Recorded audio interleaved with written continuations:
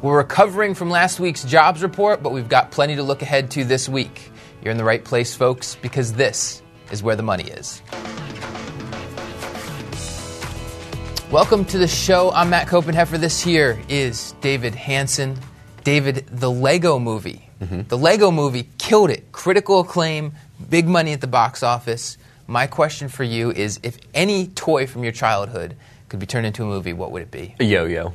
Yo-yo. Yo-yo is an underrated toy. I mean, you can do a lot with a yo-yo. Did you play with them?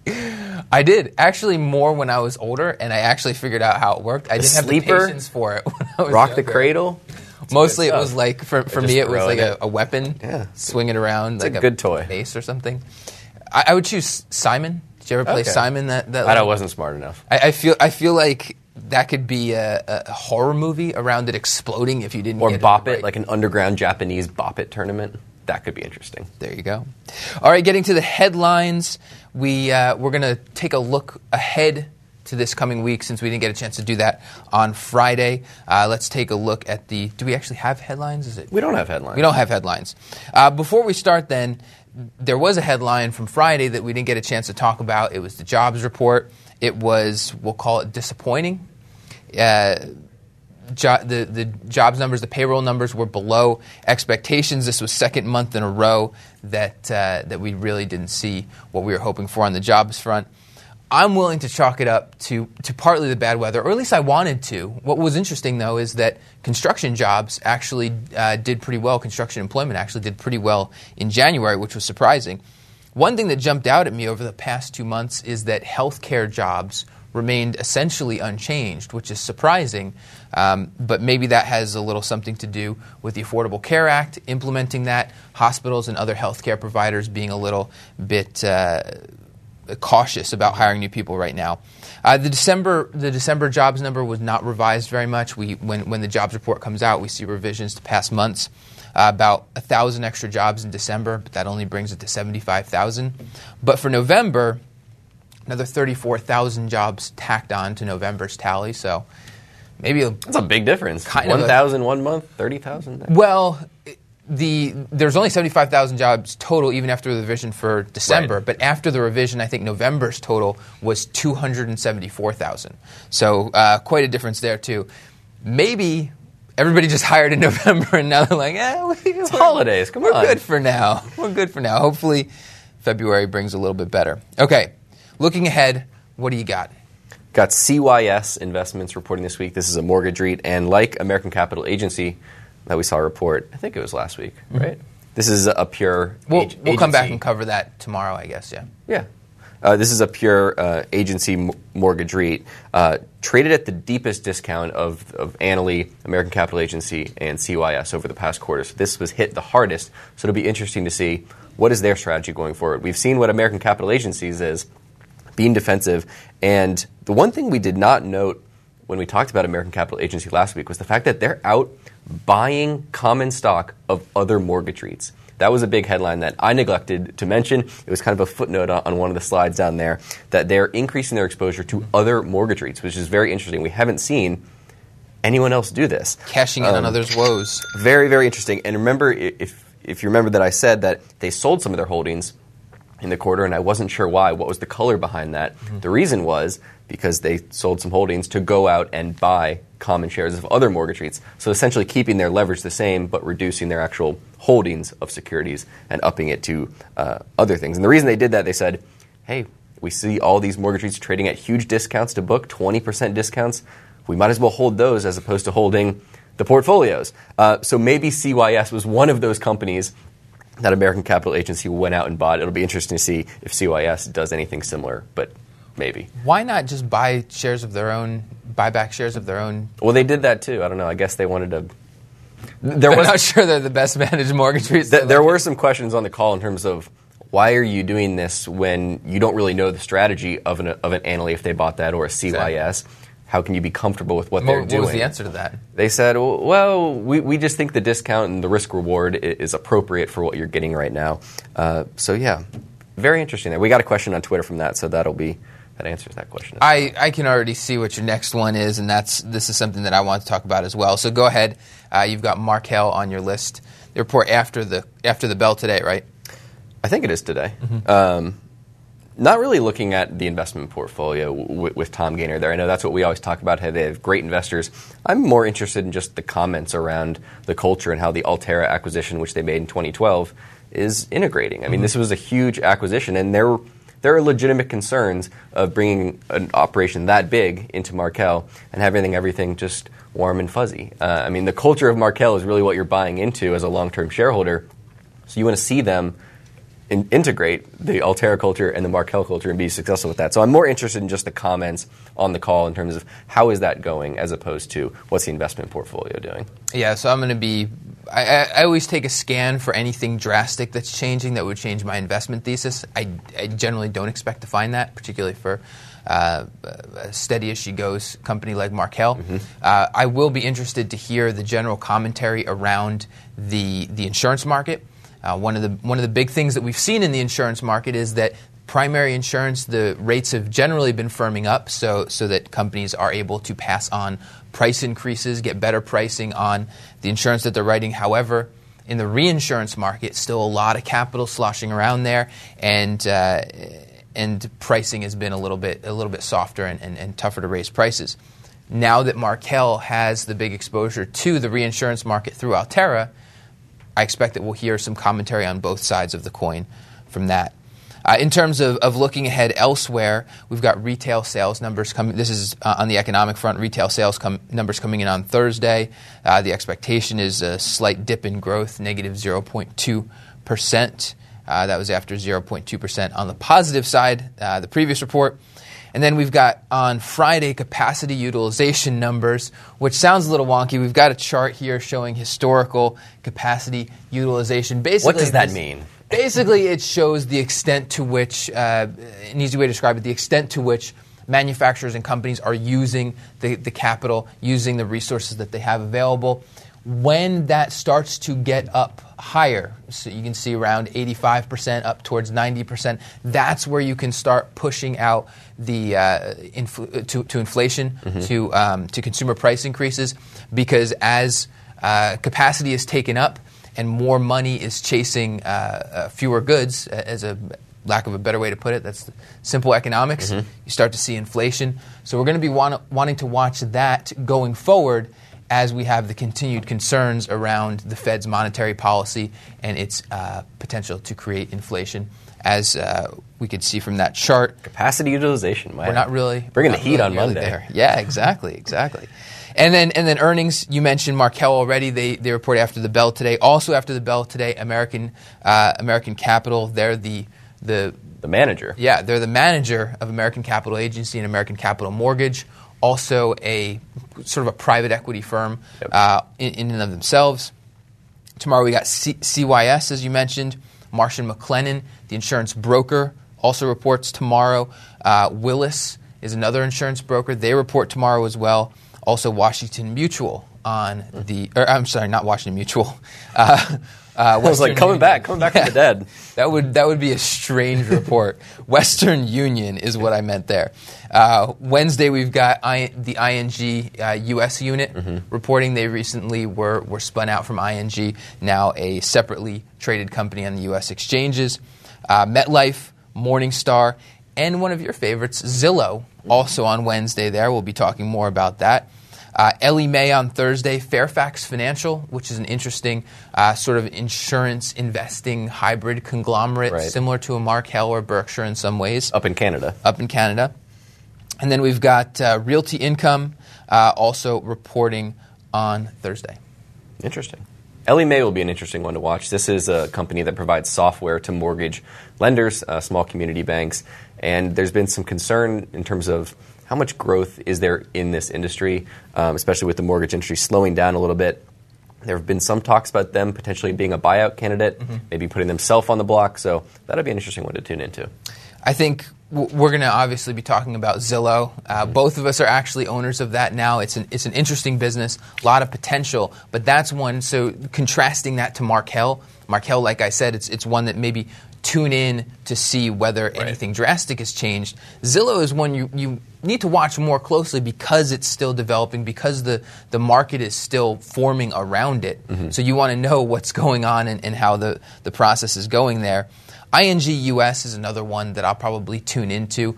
You've got the life insurance operations here that, it's been a source of struggle for all life insurers. Low interest rate environment, not easy for that group of companies. But from what I've seen, from what I've looked into it, and I still need to look into it more, it seems like a pretty decent operation and an interesting business. I'm not sure yet if there's something there that really sets it apart from other life insurers and makes it a business really worth owning over a long period of time. But it's one I'll be tuning into this week as well. All right. Focus for the day. Interesting. We were at an investing conference. You and I were at an investing conference. I don't know if you remember. I kind of remember. On Friday. Unfortunately, the investing conference was all off the record. So we can't talk about what we heard. We certainly can't say what we heard from whom at this investing conference. What I think we can safely talk about is what we took away from it from a broad perspective, lessons that we took away from it. And let me start out. And I think mine is really so simple. And this is, I think sometimes when I go to these investing conferences and there's always kind of this rock star Lollapalooza lineup of we can say who was there, right? That's not off the record. Yeah, we could say who's there. It was Bill Ackman, Tom Gaynor from Markel, Joel Greenblatt, so some heavy hitters there. Big names, big names. Kyle Bass was there. So I go to these investing conferences, and I think sometimes that I'm expecting to hear something that's just going to blow my mind. It's going to be new and it's going to be different, and I'm going to be like, that's what I've been missing. And now, and what I inevitably end up coming away with is just a back to the basics view of really good investing involves figuring out how much companies are worth and then waiting to be able to buy them at a price less than that true value, which is just, on the one hand, it's just so frustrating because it's just getting back to the basics. It's like I wanted to hear something new, but what I came away with was, it's just the good basic info that's the best. But on the other hand, it's kind of freeing as well. It's like, well, there's nothing new really coming along here. Right. So stick to this and keep on this.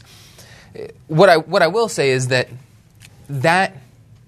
kind of simplicity there, the figure out how much company is worth and buy it for less than it's worth, it encompasses a lot. So I think some people think, well, but what I really want to do is invest in really good businesses. And I think that's a great way to go about it because a great business kind of gives you more certainty towards the future, lets you sleep a little bit better at night, can compound returns better over time. And so you can put at the front of your process, well, at the very beginning, I only want to look at what I deem to be good businesses. Right. But you still need to take that good business that's going to derive some of its value from being such a good business, figure out how much it's worth, pay less than that. Exactly. And my main takeaway was pretty similar to that. I have written down the importance of being patient and waiting for that right price. And sometimes if we don't buy a stock for 3 to 6 months, that can seem crazy. It's like, oh my gosh, I have to find something. I have to put my money to work. I'm going crazy. But 6 months in a lifetime of investing is not a long time. And if what you're seeing and what you're interested in is not at the right price, you have to have the discipline to wait and to not invest in that, even if it's not right price. You can't say, it's a great business. The price is a little ridiculous, but it'll work out in the end. It's fine. It's a really good business. So like you, being patient and looking more at industry dynamics rather than quarterly earnings. I know we just talked about companies that are reporting earnings, but that's not going to make or break any investing thesis with any of those companies for better or for worse. If Zillow reports terrible numbers, that doesn't mean that, oh my gosh, everyone has to sell Zillow, it's going to zero. The numbers might not, right? But what the color around the numbers. Correct. So that the bottom line number that they report, good or bad, it doesn't really matter to a company long term, and the industry dynamics in terms of where they sit, how much can they grow within that market is much more important than saying, well, I think earnings are going to increase 15% over the next quarter. That's essentially meaningless when we take a long-term view of it. So in other words, we sit down, we listen to all of these great investors, and the bottom line is really just the basics work, doing the basics over time. Something else that stood out to me was the focus on kind of the qualitative aspects of the business. And anyone can make an Excel model and be good at math and have a degree in applied mathematics and make a model. But you do have to take into account who is running the business. That's very important. And again, we can't talk about specifics, but time and time again, the theme of kind of the person running the company is so important. Do we need to change that person? Do we need to get a new person in there? So the stuff that you can't necessarily put on a spreadsheet is still very important. And that's something we talk about, and that was reinforced as well.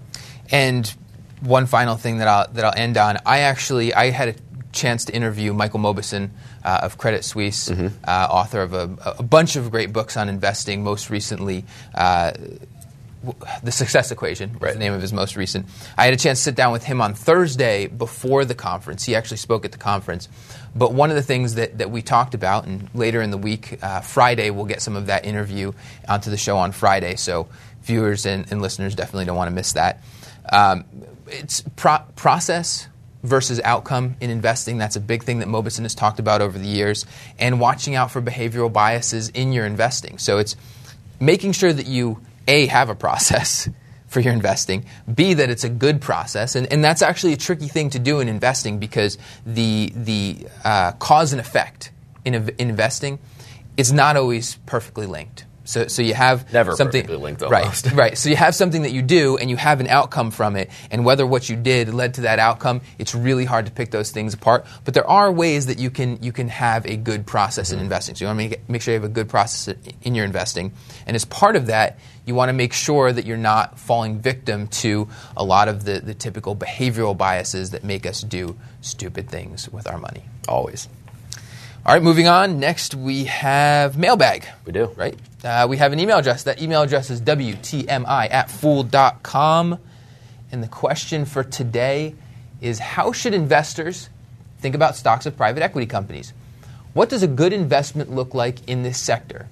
If book value is the key metric for banks and combined ratio for insurers, what is it for private equity? Do you think that there could be good investments given where we are in the economic cycle? I'm thinking of in terms of 3 to 5 years.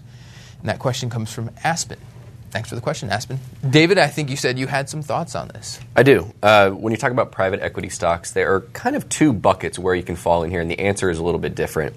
For the big guys like a Blackstone or a Fortress, that's different than a business development company, which is kind of a private equity company that's public, a Prospect Capital, a Main Street. So there's a difference there in terms of what their business is and how they're valued. So a company like Blackstone, as a shareholder, you don't have a claim on the assets necessarily.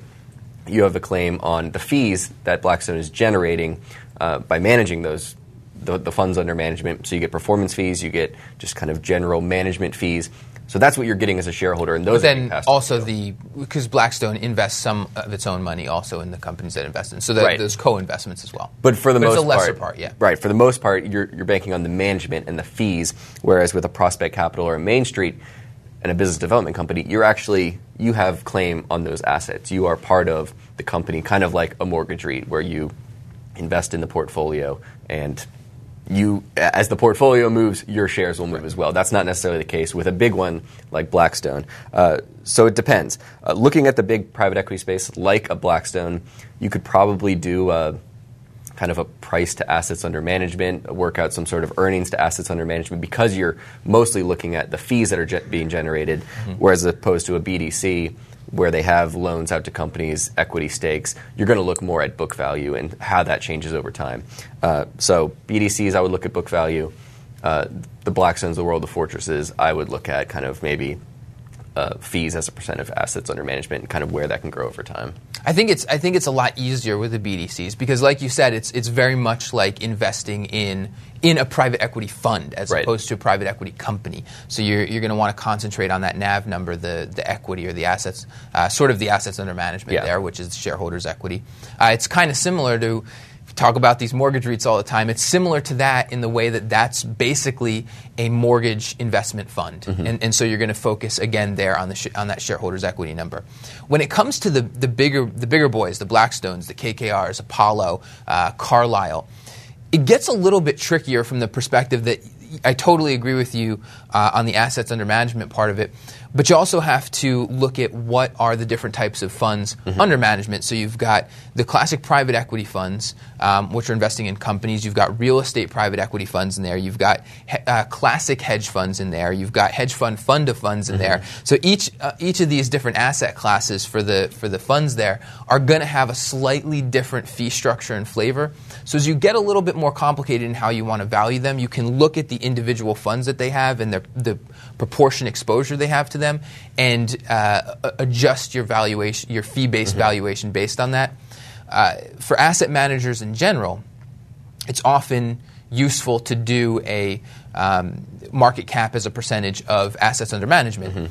And again, that's going to vary very greatly. So if you look at a BlackRock, the market cap to assets under management it's going to be a very low ratio because a lot of that is indexed ETF type of investments. The other thing that you want to look out for, and I know this to be true for Blackstone, I'm not as familiar with all of the other things going on at KKR or, say, Carlyle, but Blackstone also has sort of an investment banking arm that does merger and acquisition advising and that sort of thing. They also have a fund advisory arm, so they help other funds raise money. And so this is non-fund-based income that they have. So you almost want to think about doing a sum of the parts analysis there, where you break it out to, okay, so here's the fund business, the asset management business, here's the investment banking business, and maybe even here, which is a pretty small thing, here's the advisory, the fund advisory business as well. So you want to think about what's going on in there and how do I value these different parts. All right. It's a little bit more complicated. Quite. All right, we have a game for today. That game is Grade It. And in making the grade, why do I always say Grade It? I don't know. I think I made up the name Grade It, and then you were like, oh no, that's a terrible name, and you just changed it. I took it.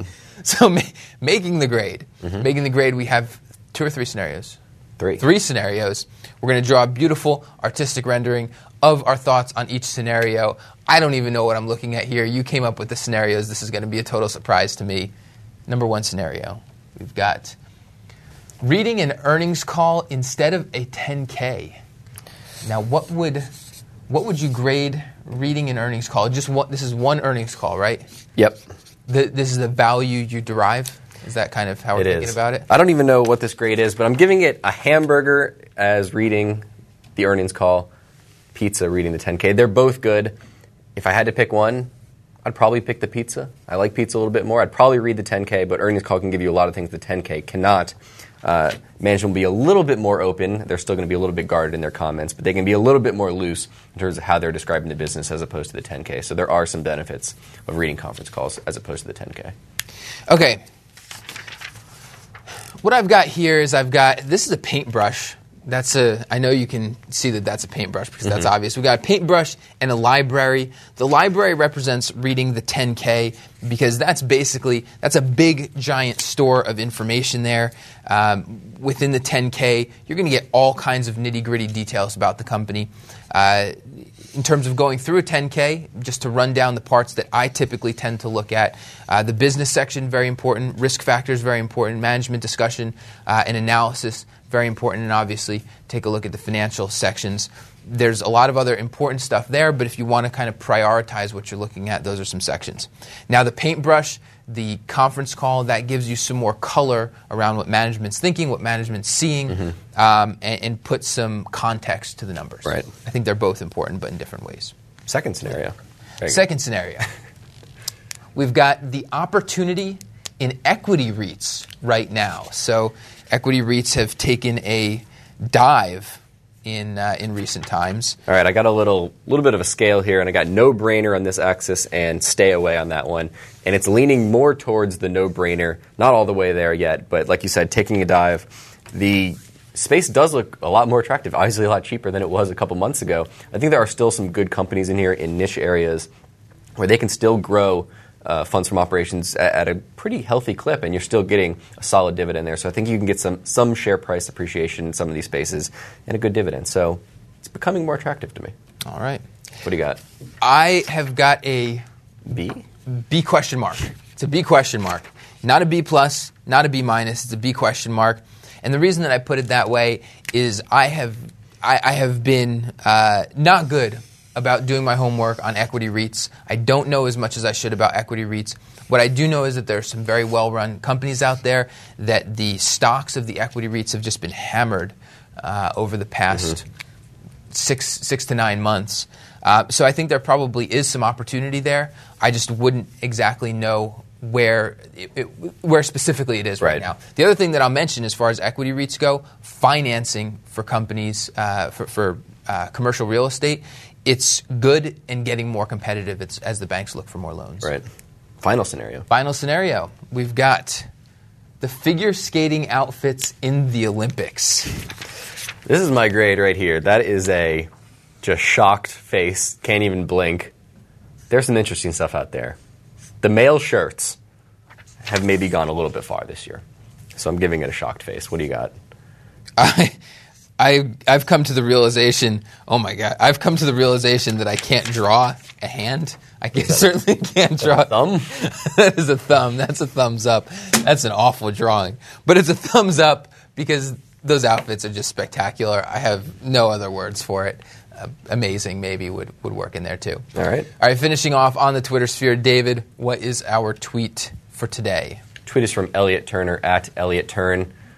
Looks like the modern-day bank run in Bitcoin is gaining steam. And we have a chart of Bitcoin here, courtesy of Blockchain. And for those of you watching, you can see Bitcoin, according to their calculations, taking quite a dive over the last 24 hours or so. Mt. Gox, one of the biggest exchanges, is suspending withdrawals of Bitcoin right now. They say there's a glitch in the system. They're not telling people too much about it in terms of what the glitch is in their system. There's some thought that this is just a Mt. Gox problem. Mm-hmm. This is a company, this is an exchange that's been under some scrutiny from kind of the Bitcoin community, saying that, yes, maybe not the most transparent exchange, maybe there are better options out there. So with suspending withdrawals, that's not going to be a good thing for value. So according to Mt. Gox, the value is plummeting quite significantly right now, down to around $500, $600. What's interesting is that when you and I bought a little bit of Bitcoin a while back, the first place we looked was Mt. Gox, and there was this, you have to hook up your bank account to here to make deposits and withdrawals, and my reaction was, yeah, I don't think so. So looking at what's going on there today, I'm kind of glad that I don't have any piece of that. Yeah, it'll be interesting to see how it shakes out, because when we see Bitcoin going up, it's kind of it's just a virtuous cycle. Everyone's gonna, it keeps going up. Is the same thing going to be true on the downside? Are people going to say, I got to get out? Look at what happened after Silk Road. After Silk Road, the price went back up. I think it's really a big picture thing here about whether it works out or not these interim issues and problems with the systems. I think there's a lot that still needs to be worked out with Bitcoin, but the success or failure, it's going to happen over the next few years, not really months or so. All right, that's the show for today. We are on Twitter at TMF Financials. We're also on Facebook, Motley Fool Financial Services. I'm Matt Copenheffer. This is David Hanson. We'll see you tomorrow. People on the show may have interest in the stocks they talk about, and the Motley Fool may have formal recommendations for or against. Don't buy or sell stocks based solely on what you hear.